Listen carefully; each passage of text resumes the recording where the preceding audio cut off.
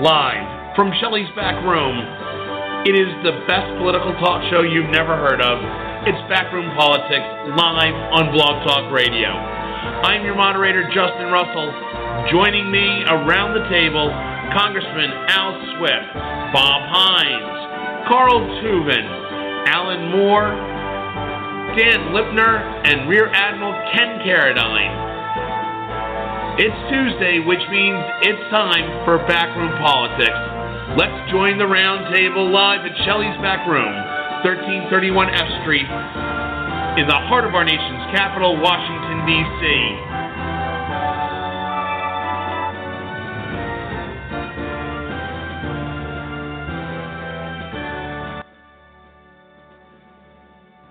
Good afternoon out there in Radio Land. It is Tuesday, which means it is time for the best political talk show you've never heard of. It is Backroom Politics live on Blog Talk Radio. Joining me as they do every Tuesday, to my left, he is the former eight-term member of Congress representing the 2nd Congressional District of Washington State. He is Congressman Al Swift. Hello, Congressman. How do you do, sir? Oh, doing fantastic.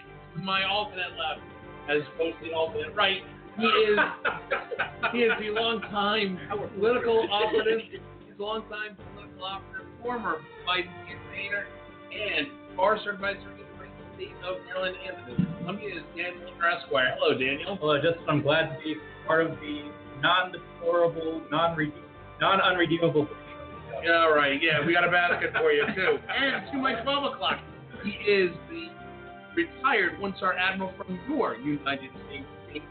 He is Admiral Ken Carradine. Hello, Admiral. Hello, Justin. And to my right, he is the former Undersecretary of Commerce who served at last count under 4 different presidents. He is Washington Insider and a distinguished fellow for the Simpson Center.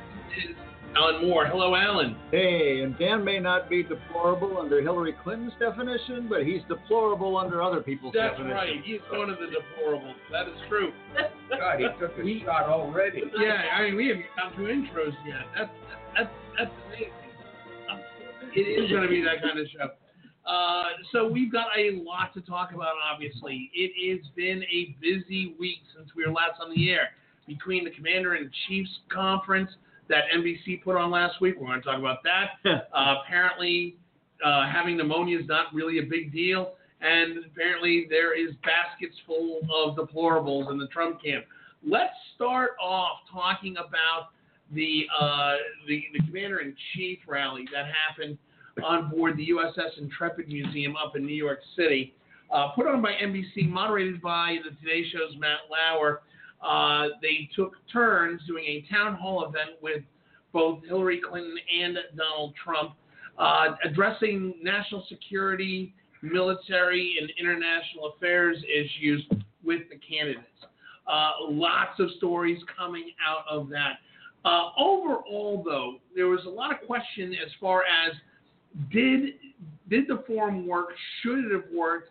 How could it have been better? But all in all, it was a forum dedicated to the military almost. Admiral Ken, as a retired one-star admiral from your United States Navy, when you saw that, is this a forum that should happen normally in presidential elections?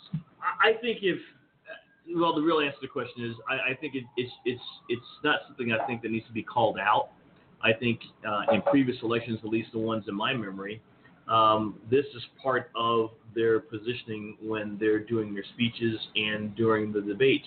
I think that if anything, it felt like the world was either throwing Trump a bone or giving him an opportunity to further embarrass himself. I think the latter is true, and I cite his statement that the military should probably get its own judicial system. All right, let's jump right into it. I can't make this stuff up. You can't make this stuff up. Alan Moore, there were several stories. So we should clarify for our listeners that don't know that, to be clear, the military does have their own judicial system, which is almost completely separate, not entirely separate. You can't actually appeal from the military justice system to the traditional federal justice system, but they have their own judicial system, including their own set of laws. You haven't seen A Few Good Men Yeah, I was going to say that was a military court under the Uniform Code of Military Justice. Now, if you're Donald Trump, you say, "See, I was right." They listened. and they listened to me today from a movie they did back in 1992. Congressman Al. The format, as far as dealing specifically with national security and defense issues and issues designed around military personnel, is this something that should have been done years ago? Oh, I don't know whether I saw nothing wrong with doing it. I don't see anything wrong if they never do it again. I mean, it's a thing that you do, and many things happen in campaigns, and it was fine.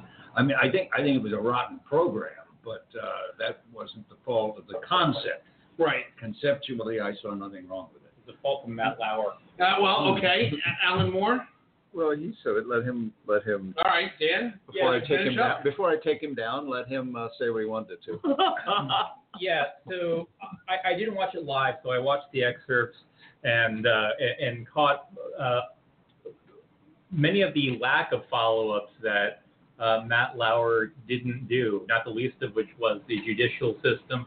There's a question about, well, something really needs to be done for VA and homeless vets, which is true, but of the handful of things the Obama administration can actually claim credit for, I believe veterans homelessness is at record lows, and from much of the hard work that's been done at VA. Not that excuses the problems that exist at VA now, but a meaningful follow-ups, especially with Trump. While Hillary was asked real policy questions, Trump continued to get away with his, I'm just going to be strong, nothingness answers. And when it's something that's a forum where a good moderator would follow up, then I'm suggesting even you, Justin, would follow up. You're calling me a good moderator? That's awesome. Possibly better than Matt Lauer in that context. Wow. Well, anybody would have been better than Matt Lauer. Thank you, Congressman. Where if a presidential candidate gives a nonsense answer for a nationally televised program, and a moderator from a major news network who is running it on his own, basically, doesn't have somebody in his ear shouting the facts to follow up with, it is amazing to me. Admiral Ken. I think it would have come off a lot better had they chosen a moderator who had a pretty good curriculum vitae in national security. I mean, the guy, he runs well, he doesn't run it. He's on a weekly morning feel good show. I mean, they're not delving. Are you calling Matt Lauer a cream puff? I would have used cupcake, but okay, we would go with that. The judge will accept that. Congressman Al. Look, the Today program, which is the one that Matt Lauer is on, is in trouble. I don't know what they have done at NBC to take a program that has been a great morning show for so long and destroy it. They let Bob Hines go. This is it's a silly program now. Yeah. And I think they probably put Matt Lauer on this one hoping he would be able to bring a little gravitas back to the Today Show. Real quickly, I would like to get back to the actual topics, but Alan Moore, real quick. So I was with Al when he said this was fine, it was appropriate. If they never do it again, we can live without it. This was not about Matt Lauer. I finally had to go listen to the thing, read the thing, because Matt Lauer is being trashed. I'm not a huge fan of Matt Lauer. I didn't think he knocked it out of the park. I think the problem was threefold. And he comes in for a share, okay? But it was a very short program. 2.5 hours back to back in an odd location where the role of the audience wasn't clear. And if you look back at the thing, you realize that Matt Lauer is trying to both ask questions.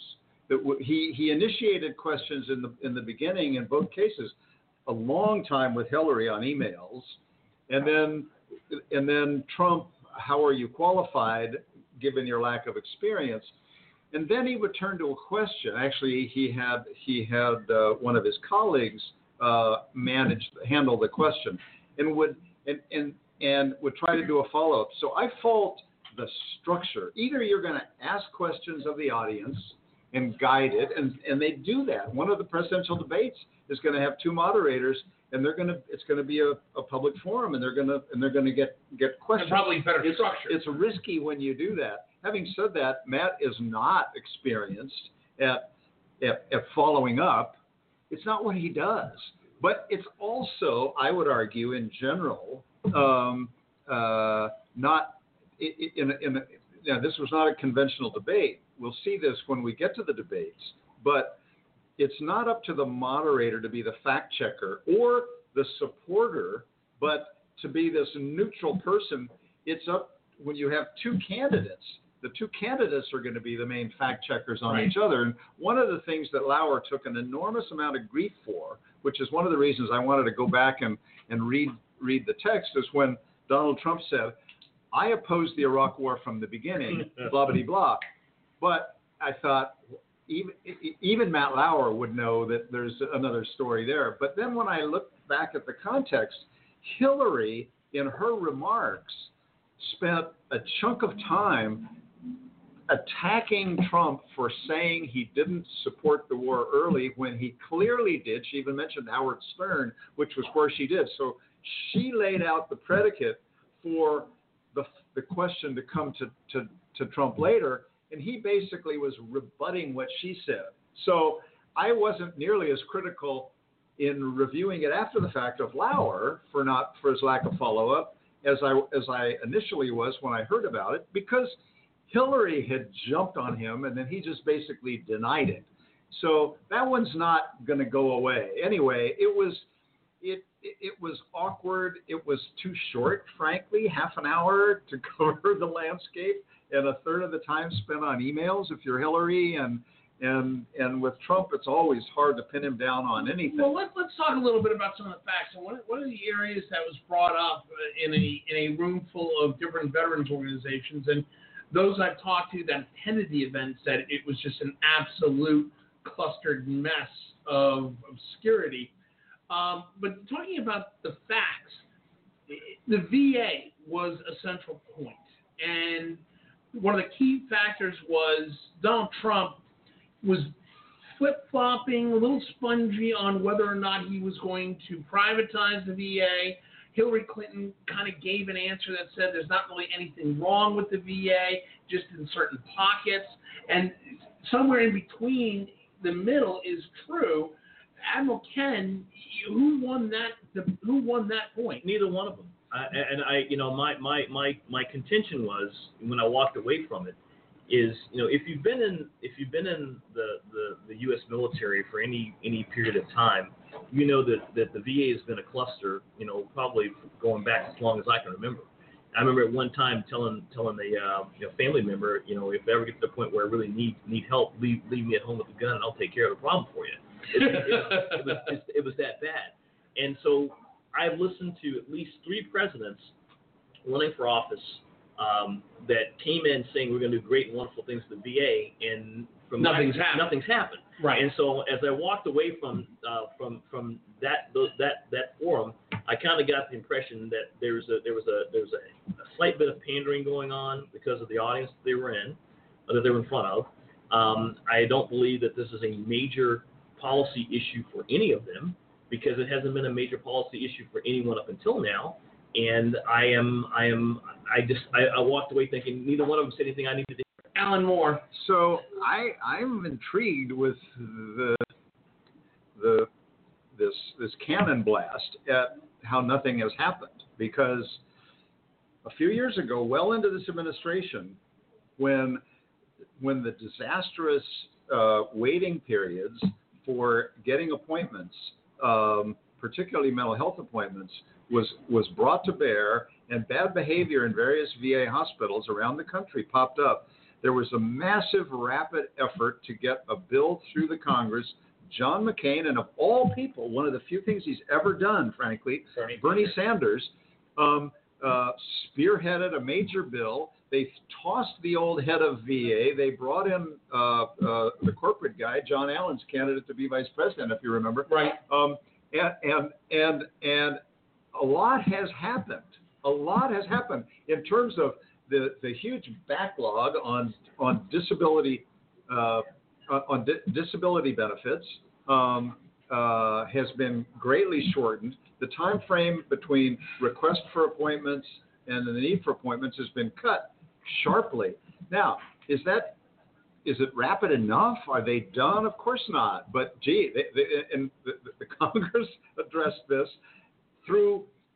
We spend tens of billions of dollars on this program, and we threw billions more at it, and a lot of things have changed. I'm not saying it's perfect, and now we have this sort of sidebar conversation about whether Trump is trying to privatize. So I tend to look at things in three prisms, especially when it comes to government: strategic, operation, and tactical. At the strategic level, you're absolutely right. We fired General Shinseki because he didn't do his job, and a good number of the lieutenants.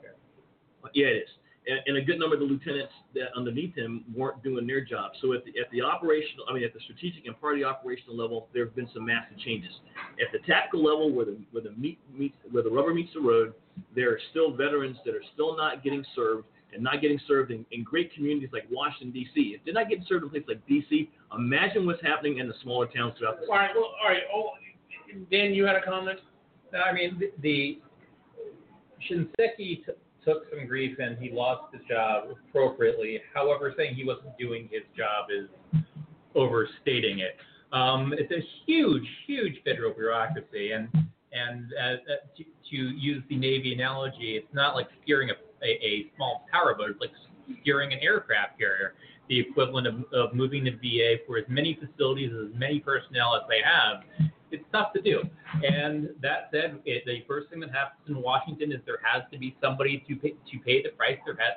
So almost regardless of how well somebody is doing their job, it's like saying the EPA administrator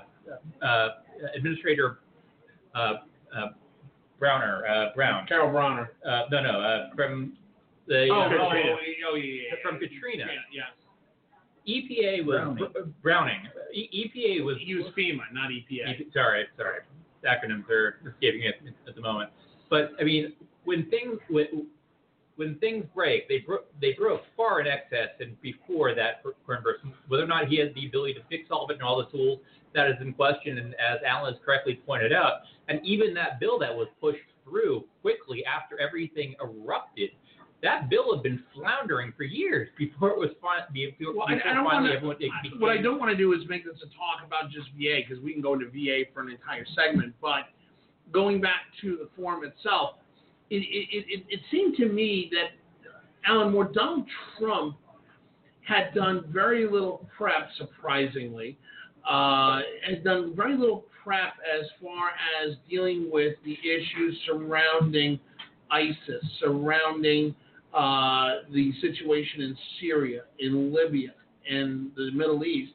One of the big flubs that everybody's talking about is the idea that he came out and said there would never have been an ISIS if we had taken the oil. And when asked, how do you take the oil, he kind of just said, well, we just go in there and put people and leave them around there and shoot people. That is the type of a logic. Did Donald Trump do anything valid to promote his capabilities as a commander-in-chief? Well, that's a big question, a big jump from his answer, though. From his obvious ignorance on oil. Look, such a low bar has been set for Donald Trump that when he sits there for a half an hour, talks to Lauer fields some questions from the audience, doesn't follow up in some ways that he might, and Trump muddles through.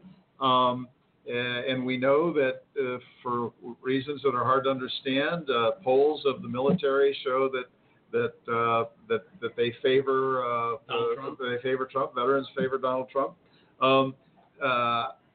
I don't get it.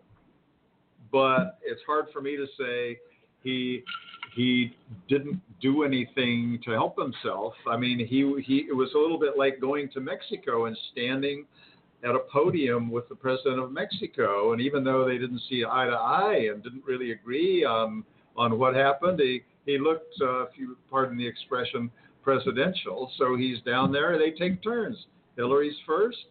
She spends her uncomfortable half hour. He's next. He spends his uncomfortable half an hour, and people can pick apart what Lauer did and what he said. And I didn't think he showed much knowledge, but I'm not sure that it particularly hurt him. Yeah, Congressman Al, I just like to go back.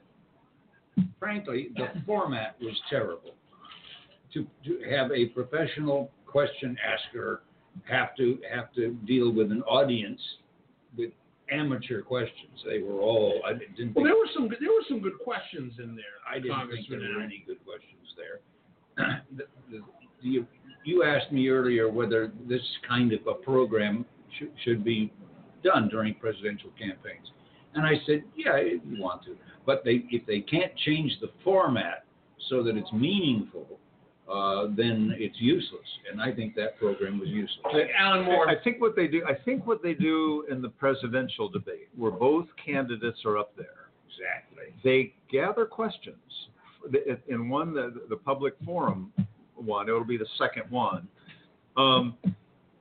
They pre-clear all the questions.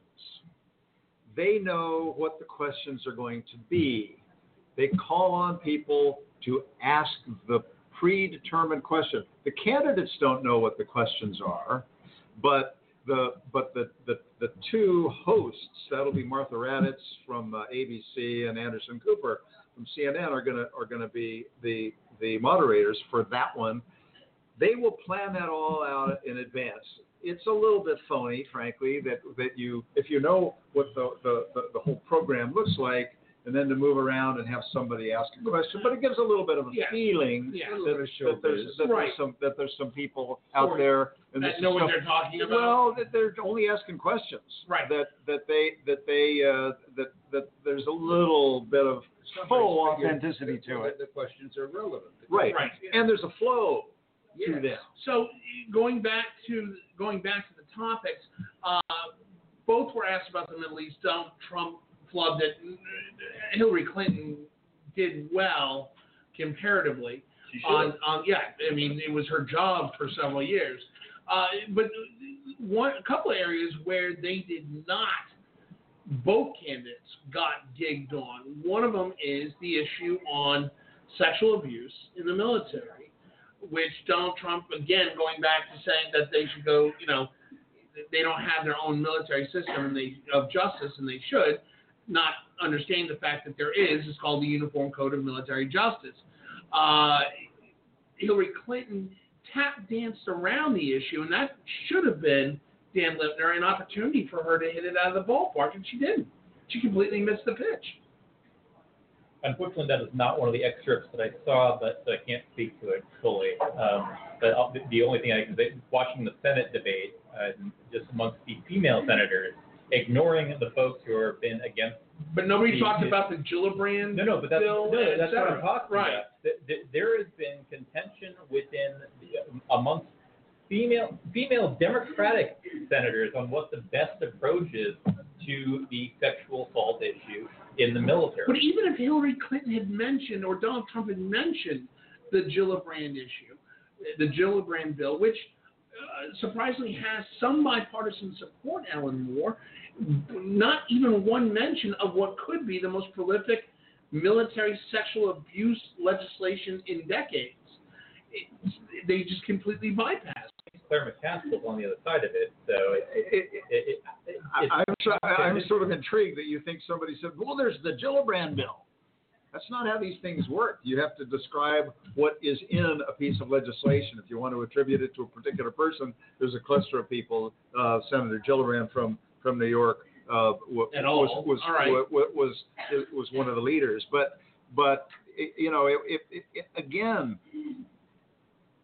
with Hillary Clinton, by the time they finished with the emails and then took a couple of questions, all of a sudden the people talking to Matt Lauer, instead of doing fact-checking suggestions, are saying, you got to hurry, you got to hurry.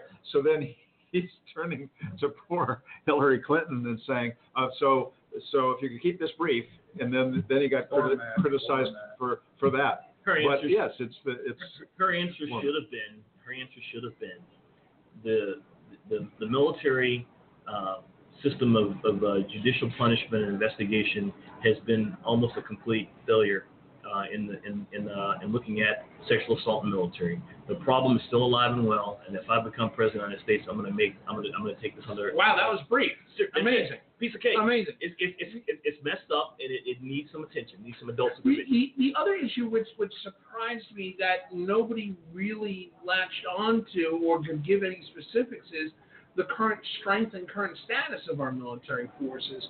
When I saw this and they were asked, they were kind of asked a little bit about the current state of military defense, they kind of. Is this the point where Trump said the military is a disaster? Yeah. Well, I want to get to that. that was a few days earlier. No, he said it during the forum too, is when he made the quote that the flag level officers were an embarrassment, and that he would fire the flag level officers and come up with a whole new corps of admirals and generals. Admiral Ken, first of all, he can't do that. Well, number one, he can. He's as the commander in chief. He can. We serve at the pleasure of the president of the United States. Okay. He can. What it did though was show a complete lack of understanding of how the promotion process works within the U.S. military. But as a former flag officer, were you not insulted because you were one of the flag officers that he was talking about? Oh yeah, but you know what? He's insulted me because of my race. He's insulted me because of a number of other things. I just put it on the list. He wants you back. Yeah. He wants you back. He's going to start doing outreach to you, Throw Ken. the current guys out. Bring Ken back. He can't afford me. But Dan Littner, that I thought would have been a point, knowing that Hillary Clinton heard this comment, even though she was first to go. Why would she not drive that stake through the fact that Donald Trump has no understanding of the military period? Because she went first and she... No, but even afterwards, she did not drive that home. What do you mean, after the program? Yeah. Well, there wasn't a program to drive the state through the party anymore. What I'm saying, The press was all over that. Guys, Mr. Zizi, she doesn't know either. Oh, that's not true. I believe that's true. How can she not? She grew up in the legislative side of government.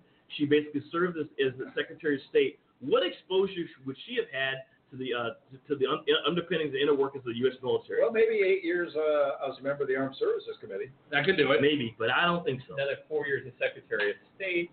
Yeah, not to mention, by the way, her husband had those pesky guys saluting him all the time. I think the Armed Services Committee That should have given her some. place. That would have been a good place. So But Secretary of State, not so much. No. I think I agree there. I think she knows a lot more than Trump knows, but she wasn't asked those particular questions. So I know a dachshund that lives next to me that knows more than Donald Trump. Well, fine. I think that's the bigger question. The incredibly low bar that is set for Trump, that he still manages to barely clear while tripping over it, that he somehow is still getting credit beyond the intelligentsia, either the media elite, the Washington elite, or whoever. The verdict is in, and that decision has been made on Trump, on pretty much both the Democratic and Republican sides for the elite. However, the bigger question is, why on earth is almost half of the country looking at this guy going, yeah, I see a president there? That's the better question. And that's the question we wrestle with constantly here, Which is almost an entire year. which is concerning. And what that says is, when Donald Trump says that under this administration the generals and admirals have been turned into rubble, and then they should all be replaced with new people. There's a bunch of folks out there who say, yeah, including, I suspect, some number of veterans. Some number of veterans and a large core of enlisted people we talk about, and this was a point made by one of the veterans during the Rachel Maddow post-game report, was that, whenever you see the talking heads talking about military issues on TV, it's always flag level officers.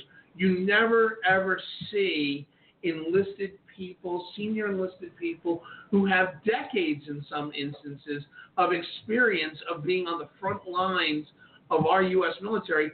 They aren't the ones talking to the rest of America. And when you have an armed force where only 1% of the total population is actually served in, it doesn't paint a picture of reality that, in fact, that we're relying too much on the flag officers. Donald Trump's Flag Officer Corps isn't the issue. It's the total military package. Dan Lipner? Well, there's a suggestion there that that the military is in shambles, which is not true. It's just false. Now, the issues about over deployment, and therefore the tensions that creates on people that are sent into combat as well as their families, and what it takes for those forces to recover once they are back and restock, both equipment-wise and as well as their personal capital to restock. That's been a real issue, but as long as you have combat missions going on throughout the world and you don't increase the size of the combat force, that's going to be a reoccurring issue. But who is conferring with? But it's worth noting, the same guy who's saying we're going to send troops and we're going to kick whoever's ass is not getting the follow-up question of what the actual current issues are with the military. And while flag officers do deploy as well, it's the enlisted folks that really do the bulk of the work along the way. And those are the folks that when the tensions are there, and they're talking about their personal tensions, and this guy's talking about just randomly sending them to all parts of the world willy-nilly, and he gets away with it while still dismissing the process in which everything else occurs, when those same flag officers have been saying this for at least 10 years in my mind now. Congressman Al. I mentioned earlier in previous programs, my brother has developed the theory that we've got an education gap in America. And everybody around this table is part of the elite.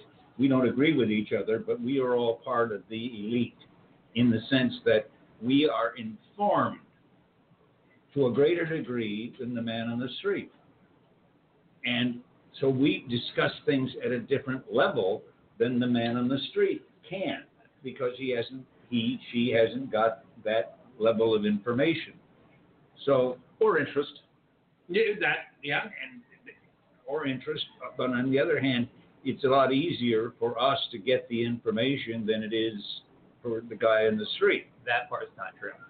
The internet's now the great equalizer there. If you really want to know, you can. But now a question. Wait a minute. But on the internet, you can get more misinformation than you can get information.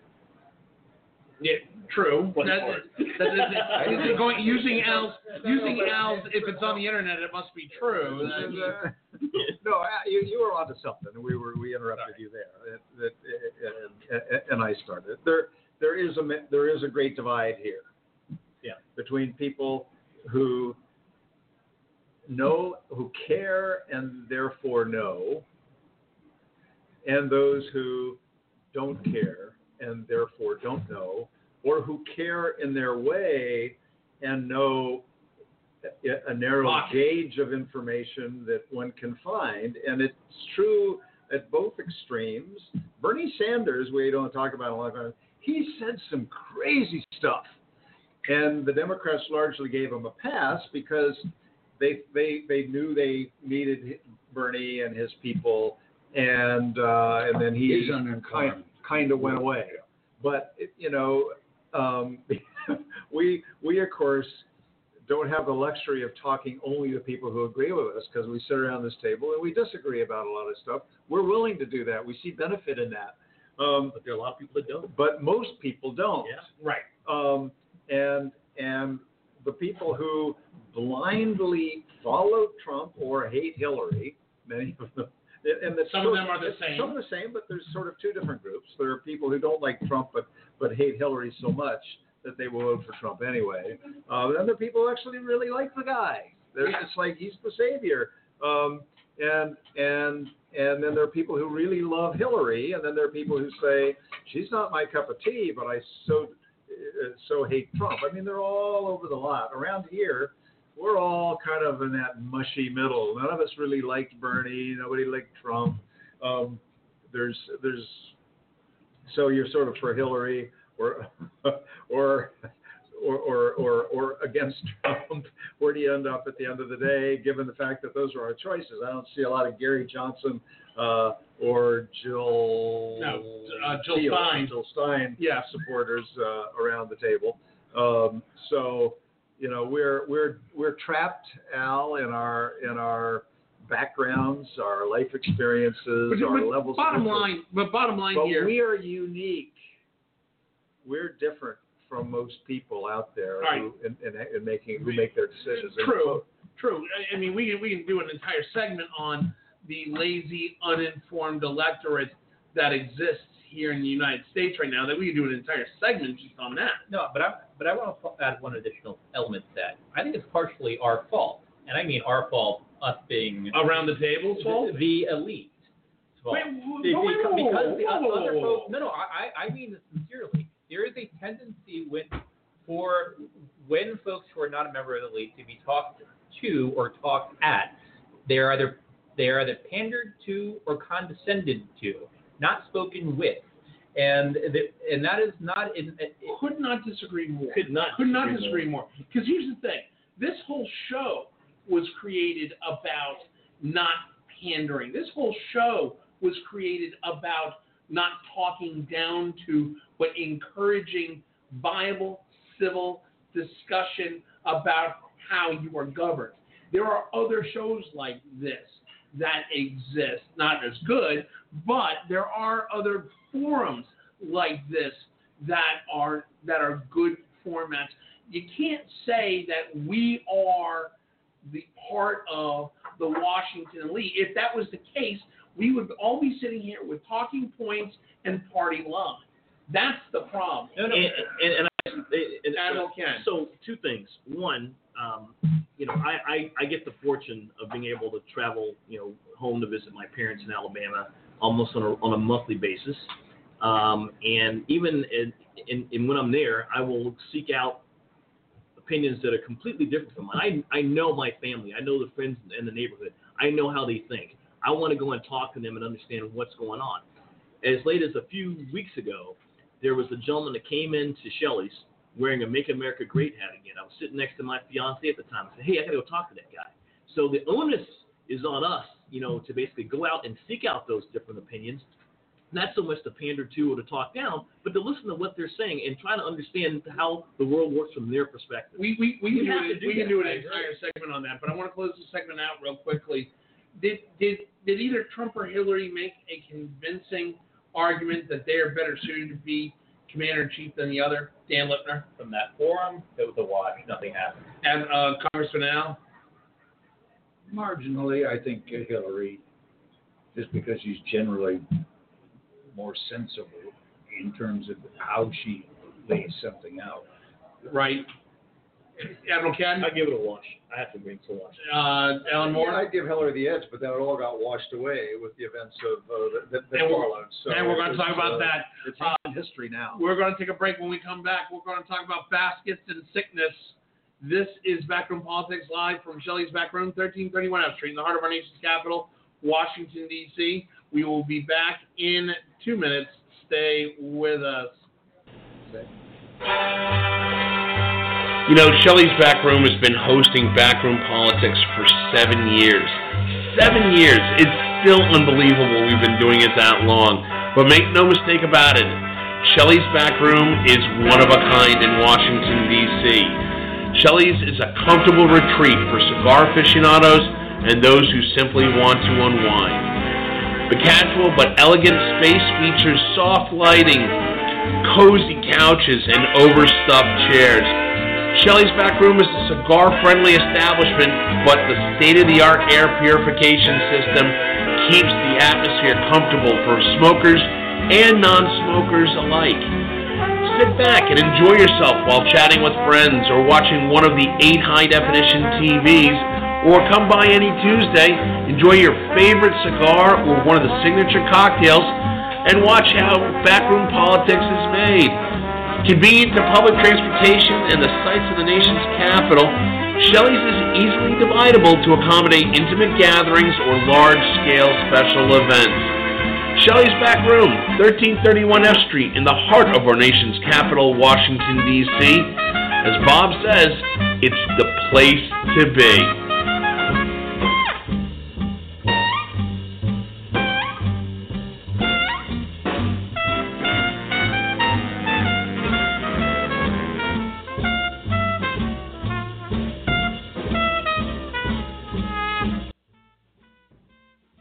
And we're back here live at Shelley's Back Room, 1331 F Street, in the heart of our nation's capital, Washington, D.C. This is the best political talk show you've never heard of. This is Backroom Politics, live on Blog Talk Radio. Hey, if you want to join the discussion, the switchboard is open.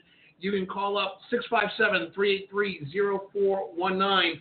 Again, 657-383-0419 if you'd like to ask a question or join the discussion. From being bored. If you want to switch from being, one of the uninformed to the informed by listening to this show.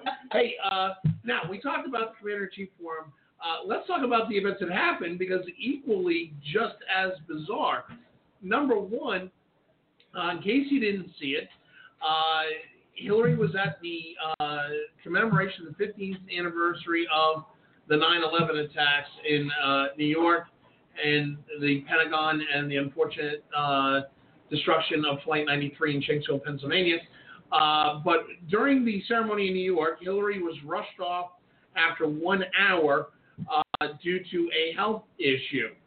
The health issue originally was described as her being overheated, and then when video of her becoming unstable on her feet and having to be assisted into her van by an aide and a Secret Service agent, really brought up the fact that, oh, wait a minute, there's a problem here. The problem turns out that she was diagnosed last Friday with walking pneumonia. Okay, here's the thing. Americans she's human, she gets sick.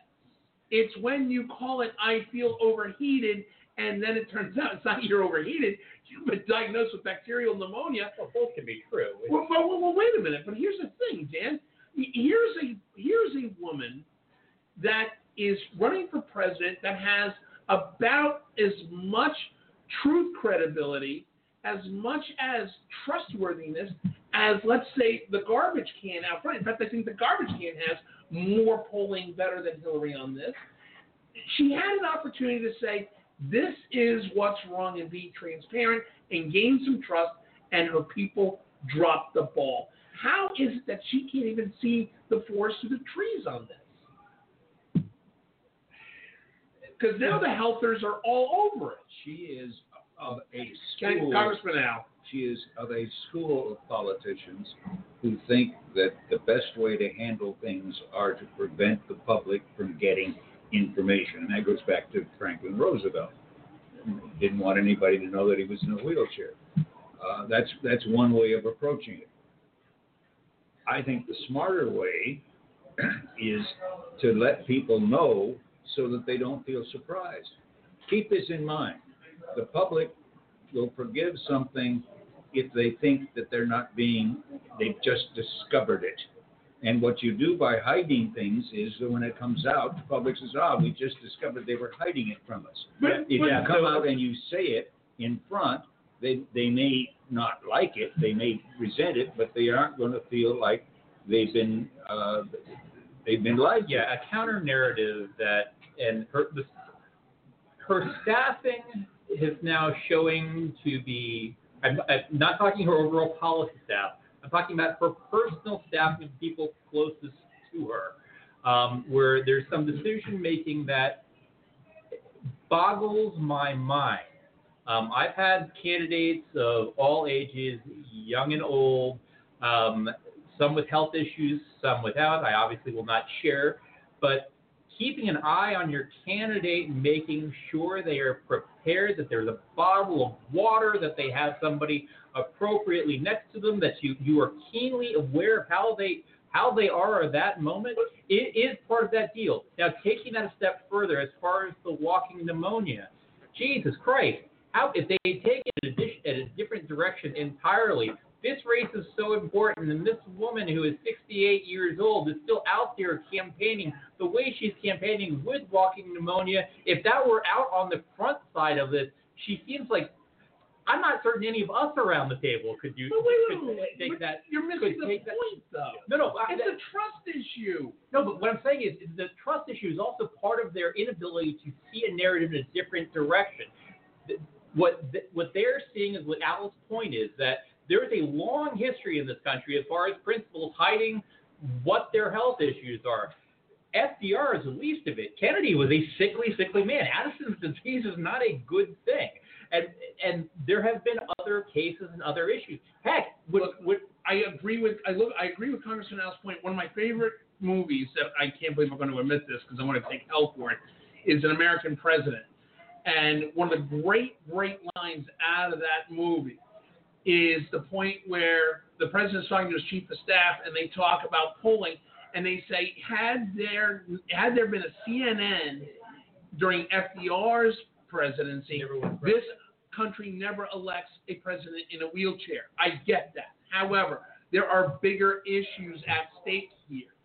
Go ahead, Alan Moore. So there's a history. Presidents have kept things hidden.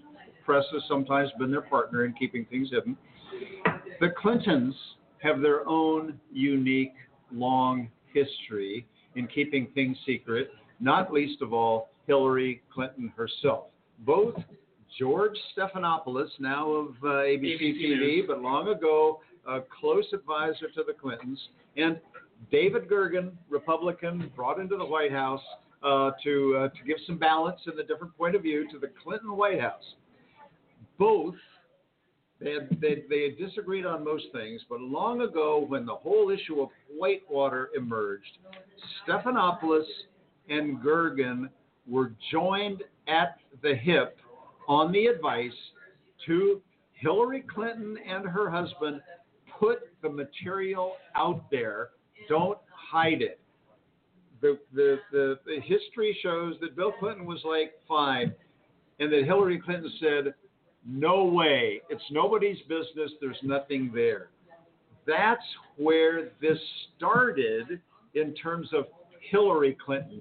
Then Clinton, there were other things that occurred, but following on Whitewater was the great grand secret health reform task forces. Even the identity of the members and all of their meetings were hidden. There's a history here of stonewalling, of feeling like, A, there's some things that get to be private, and B, there are things that the great conservative conspiracy is going to use against us and twist and turn.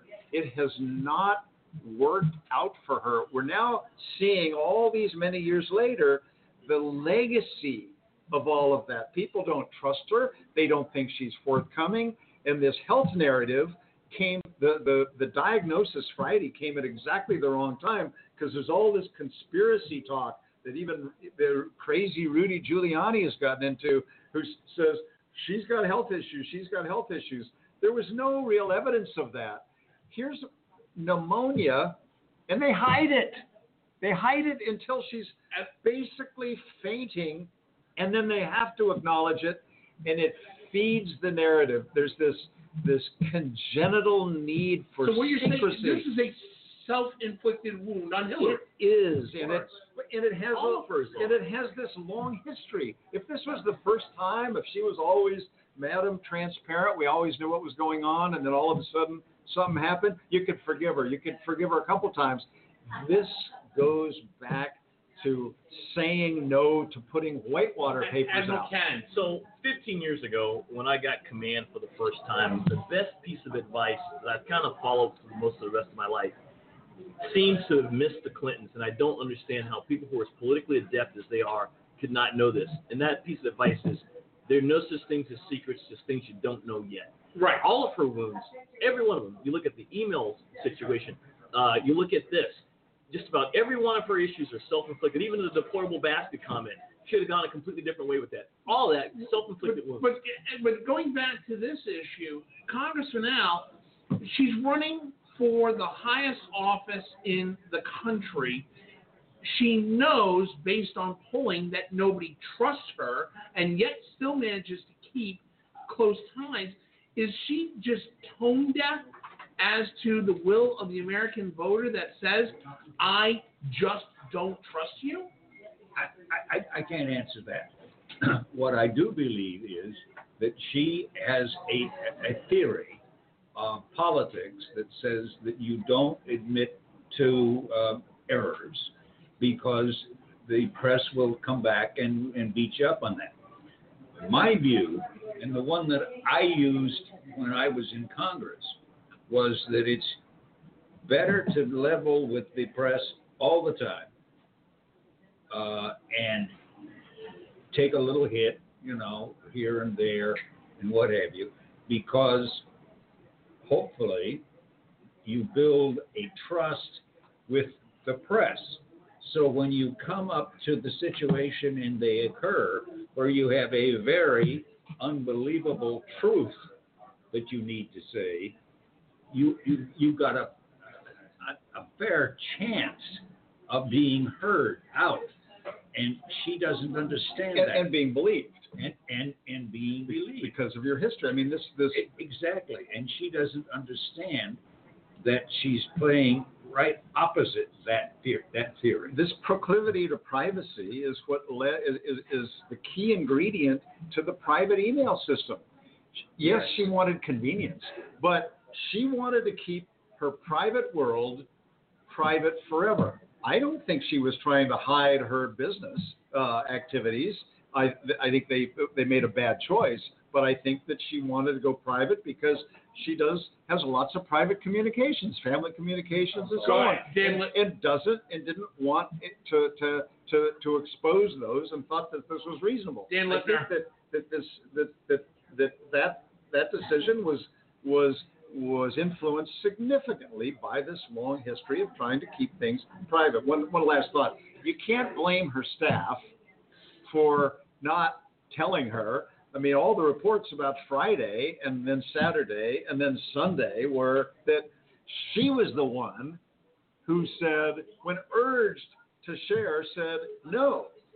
And if your staff, there's limits to what you can do. You can't be told no and then just go and ignore that. You just try to nudge, you try to push, you try to encourage, and that's apparently what people were trying to do. Your staff learns from you. And going back to my instance, my staff very quickly got to understand that we're not going to hide things because it will come back to bite you. And they functioned therefore on that basis, on that policy, which came from me. Her staff are following the policies that come from her. If you had had a different view, your staff would have had to follow. Exactly. Correct. Dan Lipner. Well, okay, so there are a couple of points. One of which is, I agree absolutely that, and of my many years in politics, I've learned that most problems start at the head of the beast.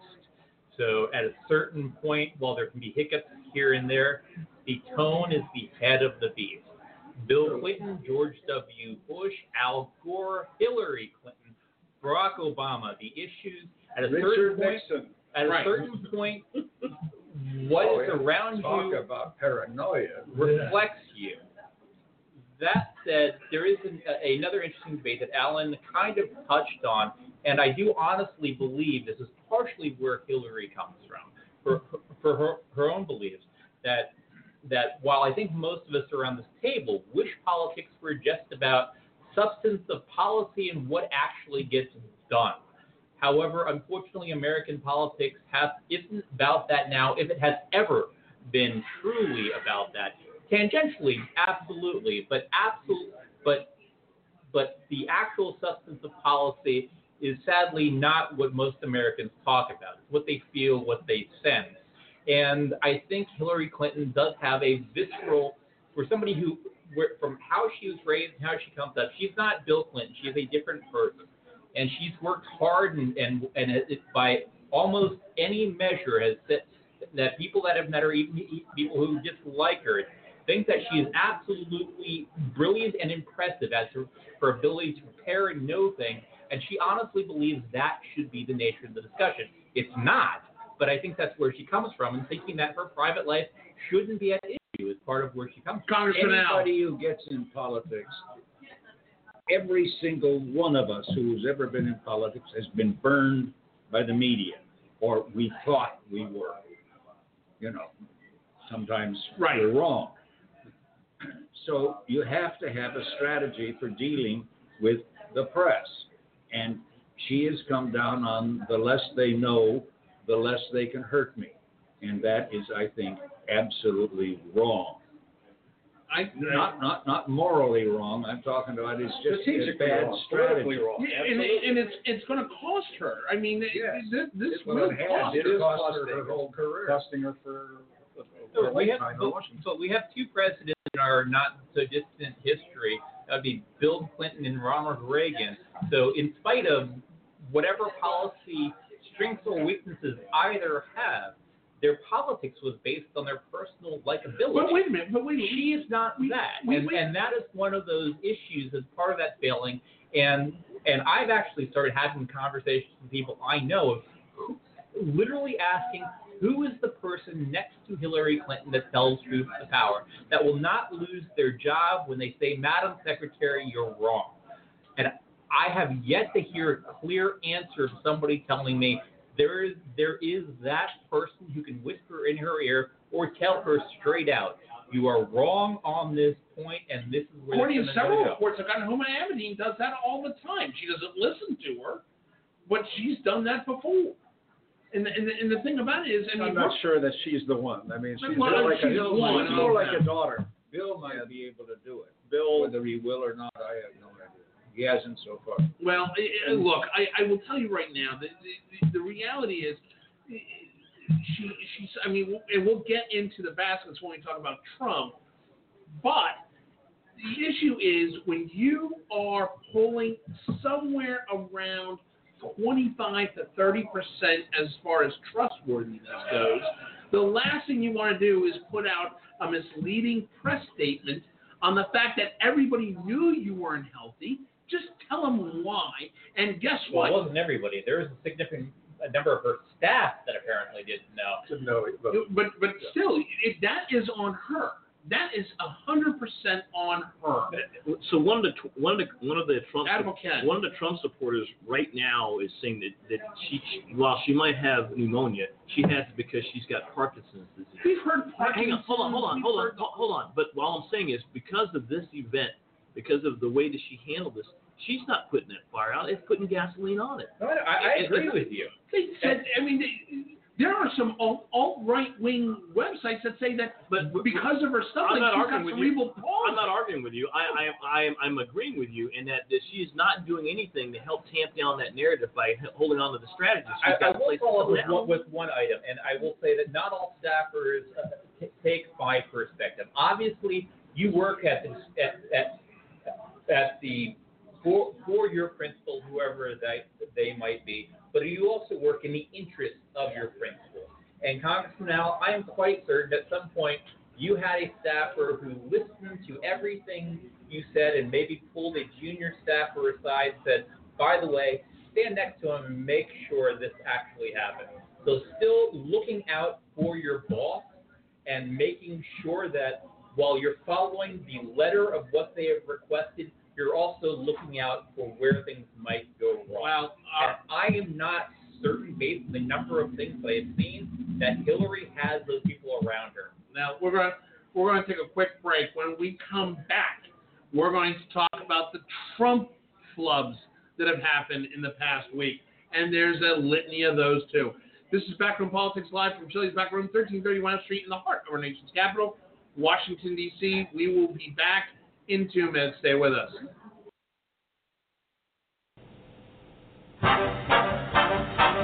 You know, everybody thinks of Shelley's Back Room as a cigar spot in Washington, D.C. You know what the reality is? It is the cigar spot in D.C. Where else can you grab a great cocktail made by world-renowned bartenders? Or where else are you going to get the finest cigar list of any restaurant in all of Washington, D.C.? And then the great food. You come for the food. It can be the campfire wings, 1 pound of roasted, not fried, well-seasoned, marinated jumbo chicken wings with choices of Shelley's honey mustard or blue cheese or ranch dressing. These are award-winning wings. That's why you come to Shelley's. It's the whole package. You can drink, you can smoke, have great conversation with your friends, and have a great food menu. Shelley's Backroom, 1331 F Street, in the heart of our nation's capital, Washington, D.C. You know what? It is the place to be.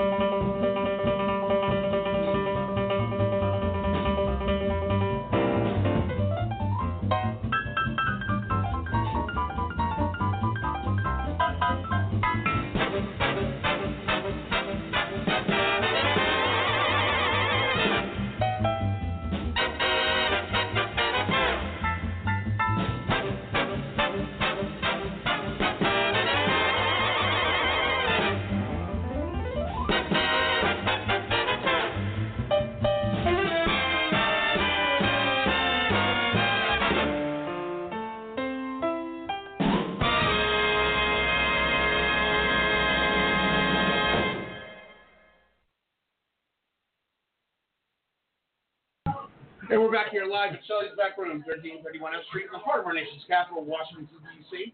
This is the best political talk show you've never heard of. It's Backroom Politics Live on Blog Talk Radio. Hey, we got an active crowd back there talking, but we'll get that calmed down. They're our fans. They are our fans. They are our fans. Hey, Donald Trump had a couple of flubs. Number one, well, let's talk about the big one right now in the room. So that's you. Oh. We're going with weight jokes. Big flub. We're going with weight jokes now. Really, Congressman? That was a sharp knife. Oh, that was a sharp knife. It was a very sharp knife. It was a Bowie knife. Yeah, it was a Bowie knife. Hey, real quickly, Donald Trump and Mike Pence seem to not get their arms around the fact that the Klan is bad? Huh? That the Klan is bad? The Klan is bad, yeah. And the fact that they will not... Please. Well, wait a minute. I got two words for you. David Duke. Yeah? How do you not come out and just say that David Duke is atrocious and a racist and a member of the Klan? I'm sure he just thought a nephew of his that went to Duke was what was actually the question, not actually David Duke. How could anyone possibly make that mistake?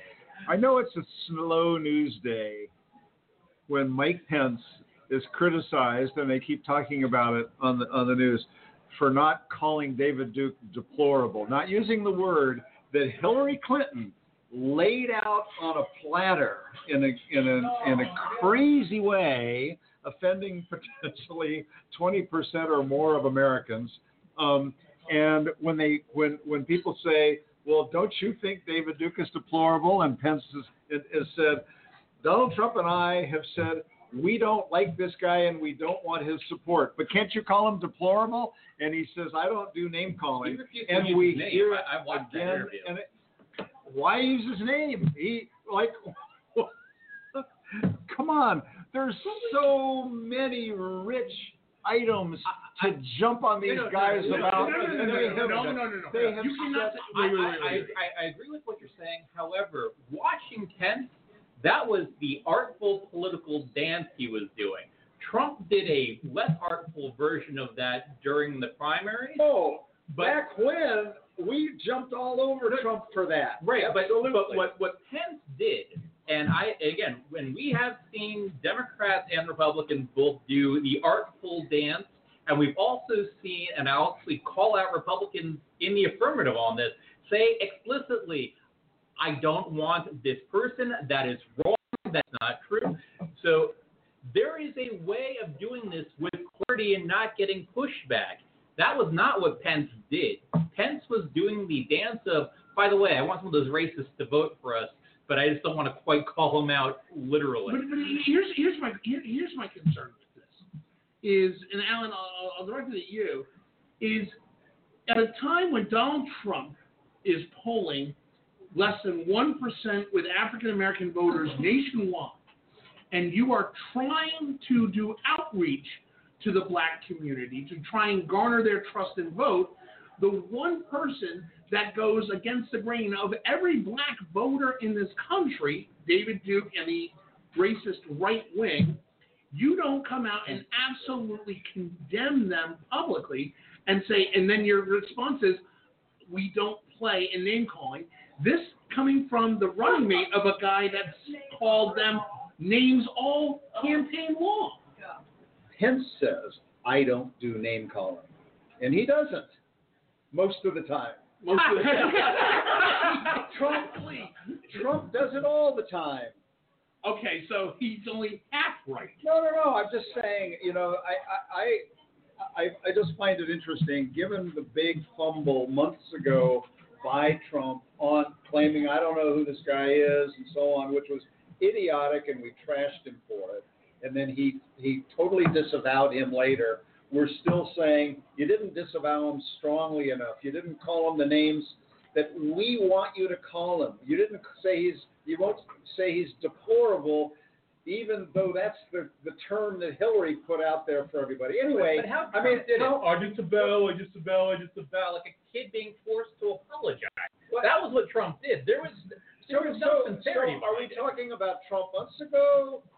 Are we talking about this week? I mean, I think we've beat them up enough for this issue, but if that's the only issue that you guys have on Trump, you're in deep trouble if you have to keep reviving this one, bringing it back again and again. This is a guy that is running for president, not running a reality TV show.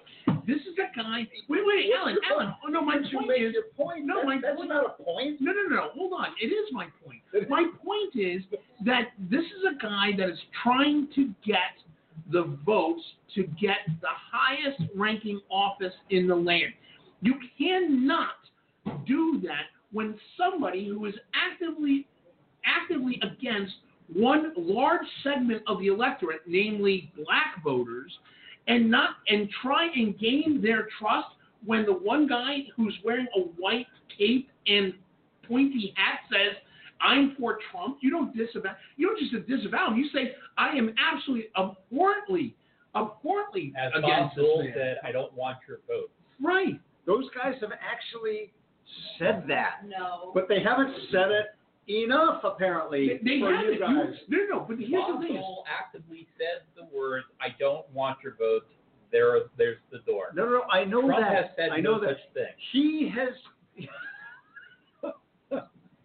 Can you tell he me was that slow to disavow, but he did disavow. But apparently, you guys think that every week they have to disavow again. when and they have you're to do it in polling, if certain he's kinds of my things. candidate and I'm running that campaign, you bet. If I make the absolutely ludicrous effort to go to a black church in Detroit to try and get their support. You really think he's trying to get black votes when he does that?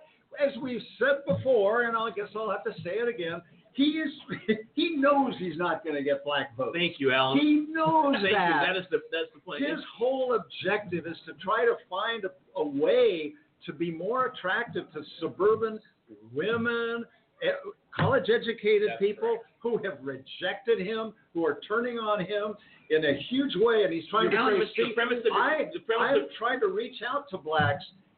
Would he like to have their votes? Of course he would. Hold on, we have a phone call. But what he really wants is the votes of... Please be Donald. Please be Donald. Yeah.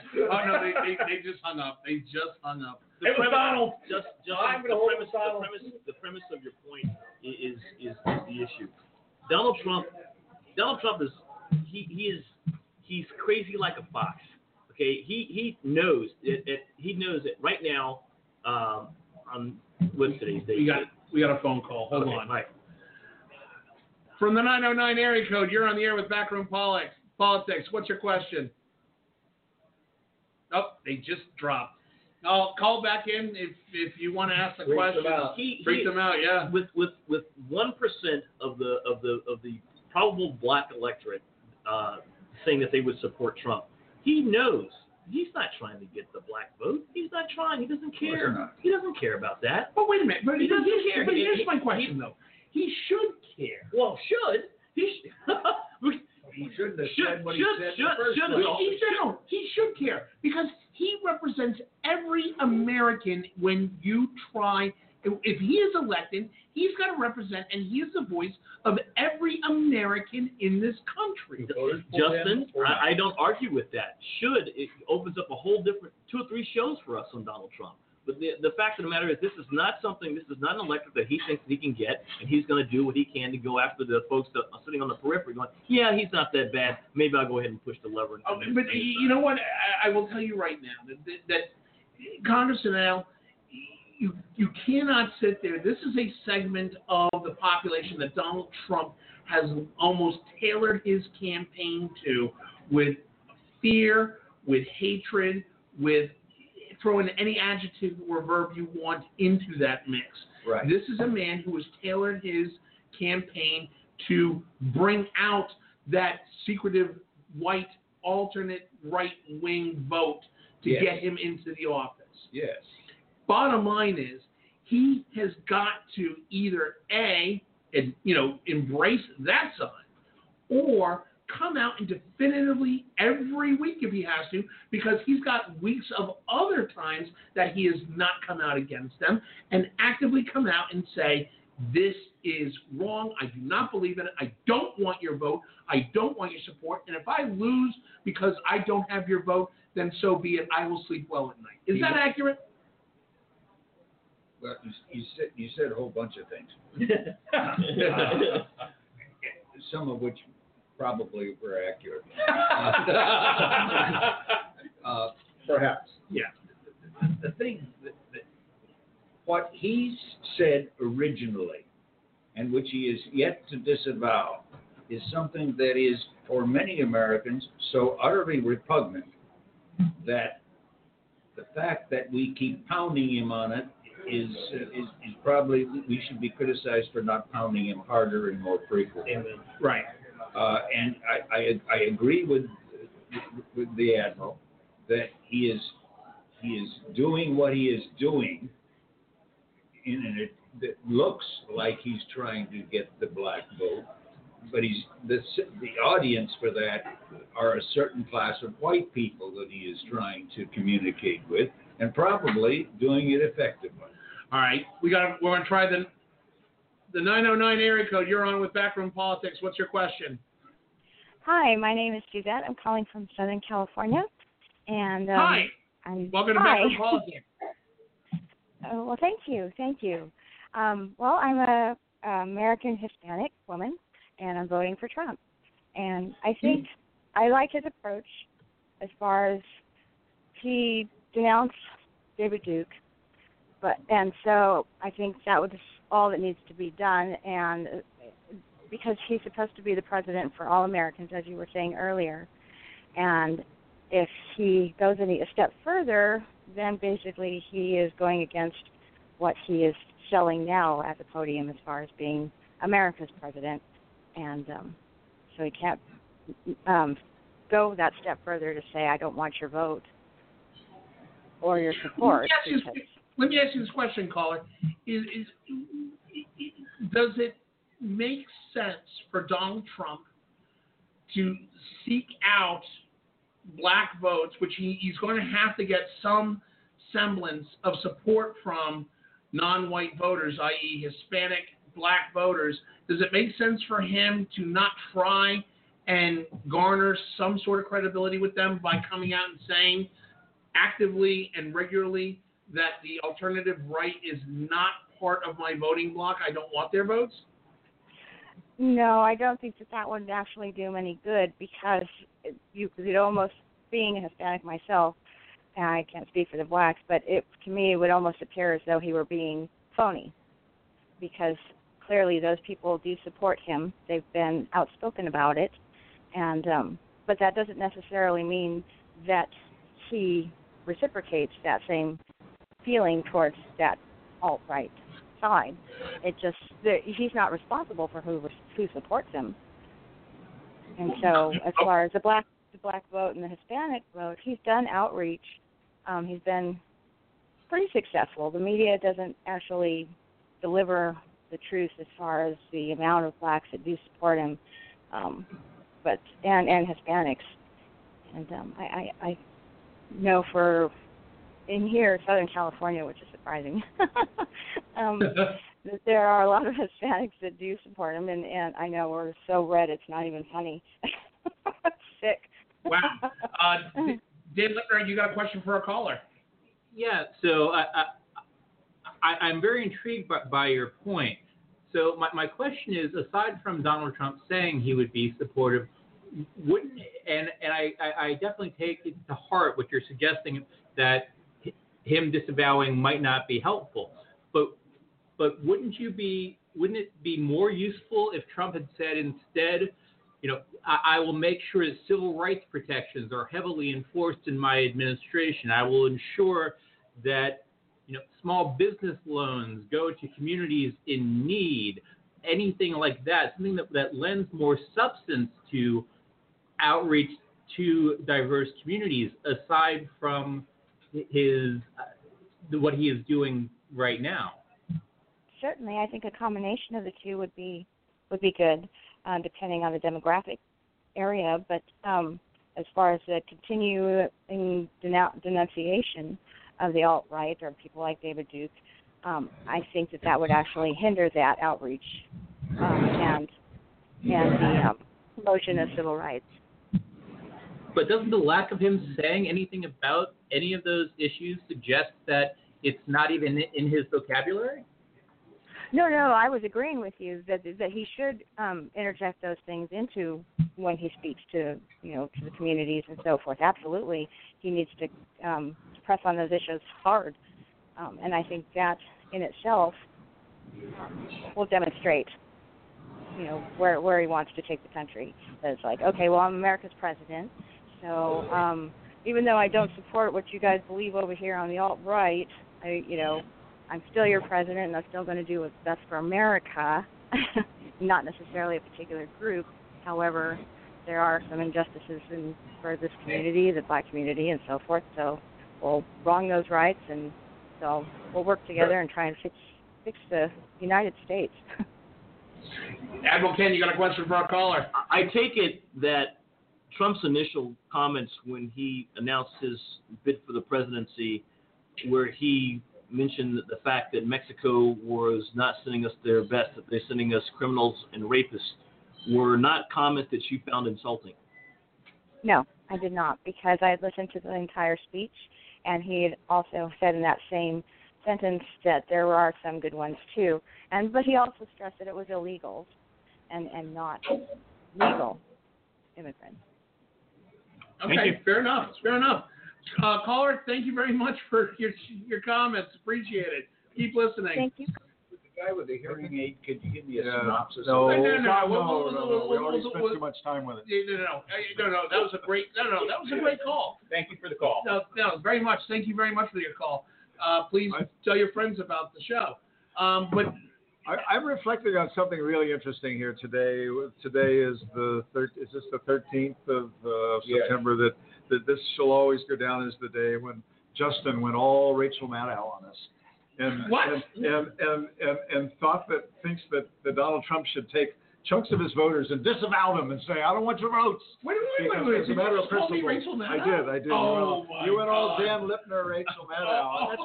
That's why I think we need to mark it down as a unique day. of Look, Okay, that will go down day. in infamy. look. You know what? You're basically calling me a rhino.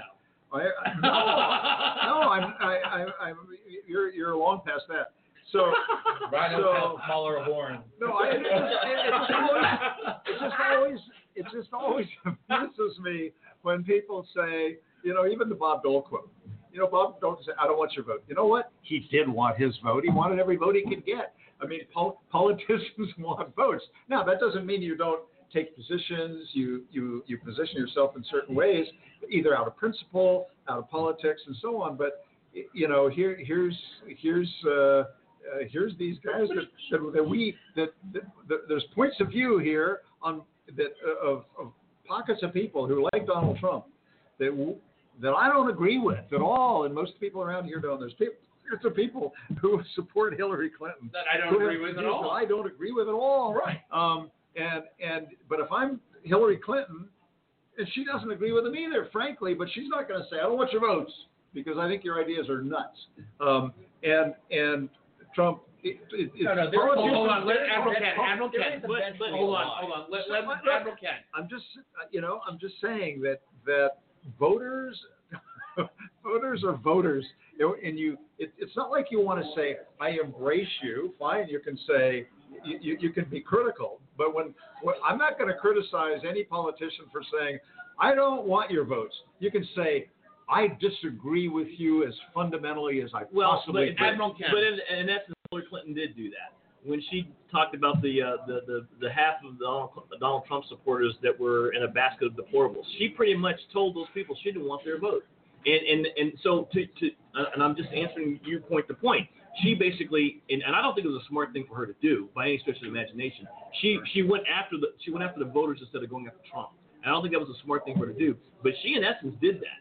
Right, but at the same time, she gave Donald Trump a very valid talking point. Absolutely. That says, she hates half of America. And if you were following my tweets over the weekend, I made the comment, don't play this guy's game. This is not the way to do this. And that was a dumb thing for her to do. It's a very Was dumb this a Mitt Romney moment for Hillary Clinton when she made the baskets comment? Well, everybody struck back at that it is comment that 47% of the people are if you will, it wasn't the phrase, but are takers. And then, it was a reminder of Obama, who once in a fundraiser said that, these flower state, Bible to guns. McCain supporters right. Cling to their Bibles and their guns.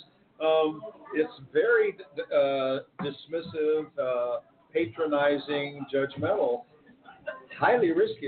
It's one thing to say there are views out there that I find to be despicable, and I hope to be able to persuade people who hold those views that they are wrong if I'm elected president, because I will be the president for all the people. And Alan is announcing now that in 2020 he is running president.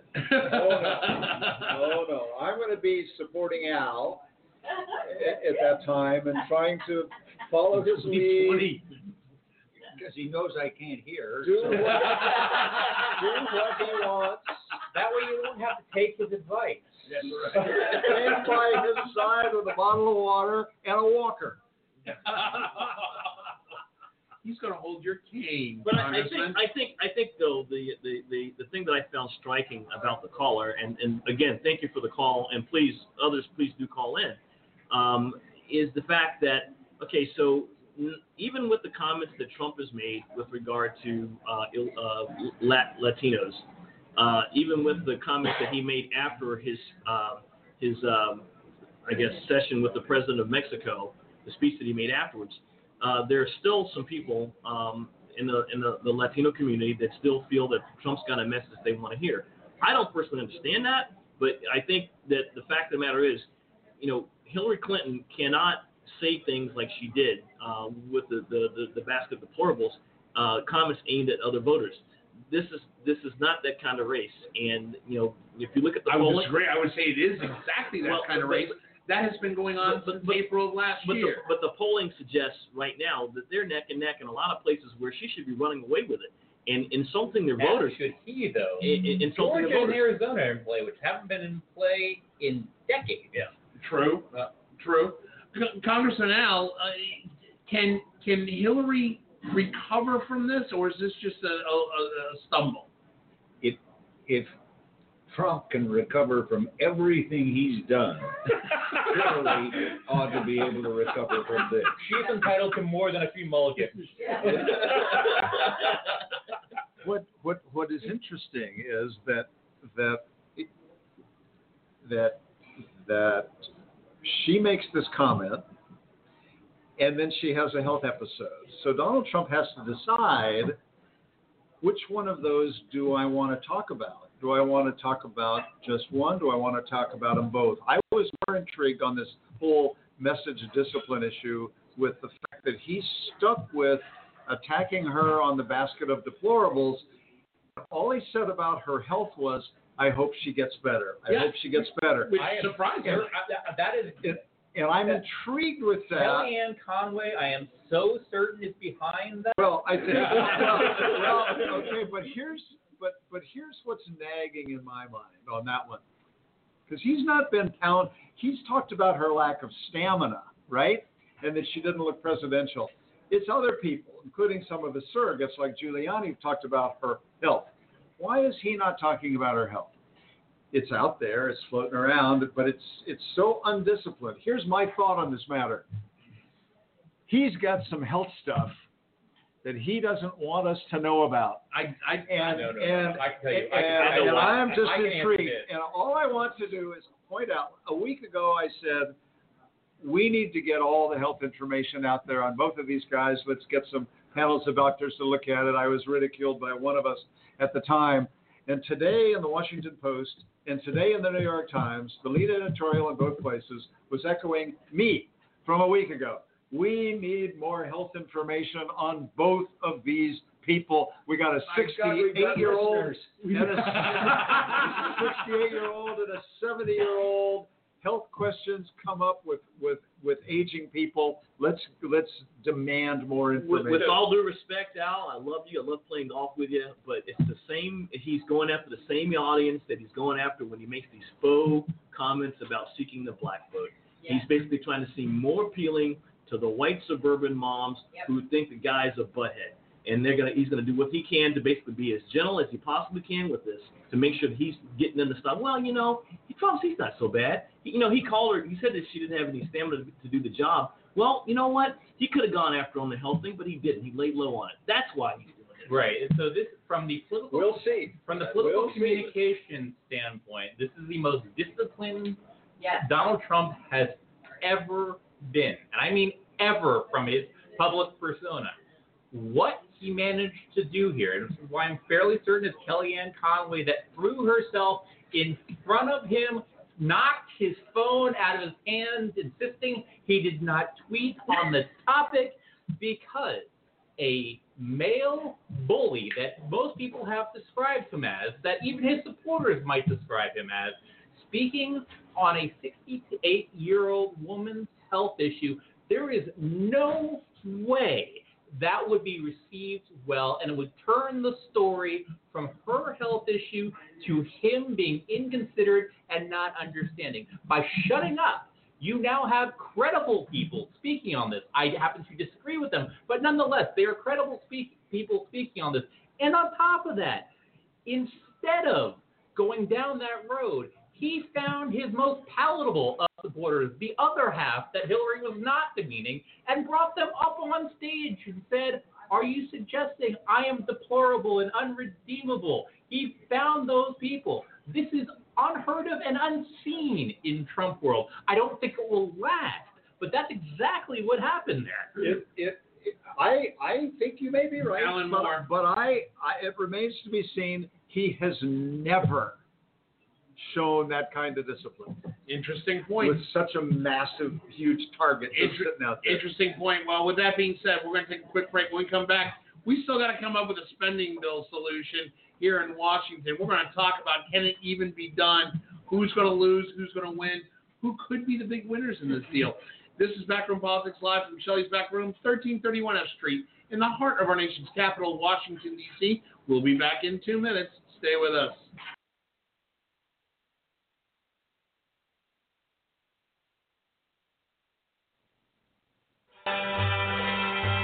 You know, Shelley's Backroom has been hosting Backroom Politics for 7 years. 7 years. It's still unbelievable we've been doing it that long. But make no mistake about it, Shelley's Backroom is one of a kind in Washington, D.C. Shelley's is a comfortable retreat for cigar aficionados and those who simply want to unwind. The casual but elegant space features soft lighting, cozy couches, and overstuffed chairs. Shelley's Backroom is a cigar-friendly establishment, but the state-of-the-art air purification system keeps the atmosphere comfortable for smokers and non-smokers alike. Sit back and enjoy yourself while chatting with friends or watching one of the 8 high-definition TVs, or come by any Tuesday, enjoy your favorite cigar or one of the signature cocktails, and watch how Backroom Politics is made. Convenient to public transportation and the sights of the nation's capital, Shelley's is easily dividable to accommodate intimate gatherings or large-scale special events. Shelley's Backroom, 1331 F Street, in the heart of our nation's capital, Washington, D.C. As Bob says, it's the place to be.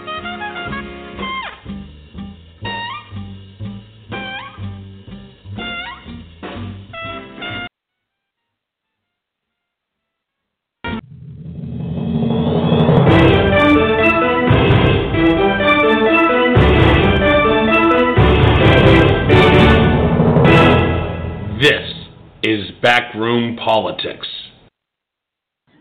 Yeah, we're back here live at Shelley's Backroom, 1331 F Street, in the heart of our nation's capital, Washington, D.C. This is the best political talk show you've never heard of. It is Backroom Politics live on Blog Talk Radio. Again, if you want to join the conversation, you can dial in 657-383-0419. Once again, that number is 657-383-0419. Hey, we're going to talk a little bit about some congressional business that's floating around Washington, D.C., and that is the spending deal. They're now debating and trying to get together a omnibus spending bill that will get us through anywhere from the next 4 weeks till the next 3 months. They're still trying to get a deal together that could work for everybody, keep government open, and not look like a political hand grenade. Alan Moore, what's the latest? We've been hearing a lot of different ideas that have been floating around as far as what the omnibus bill is going to look like.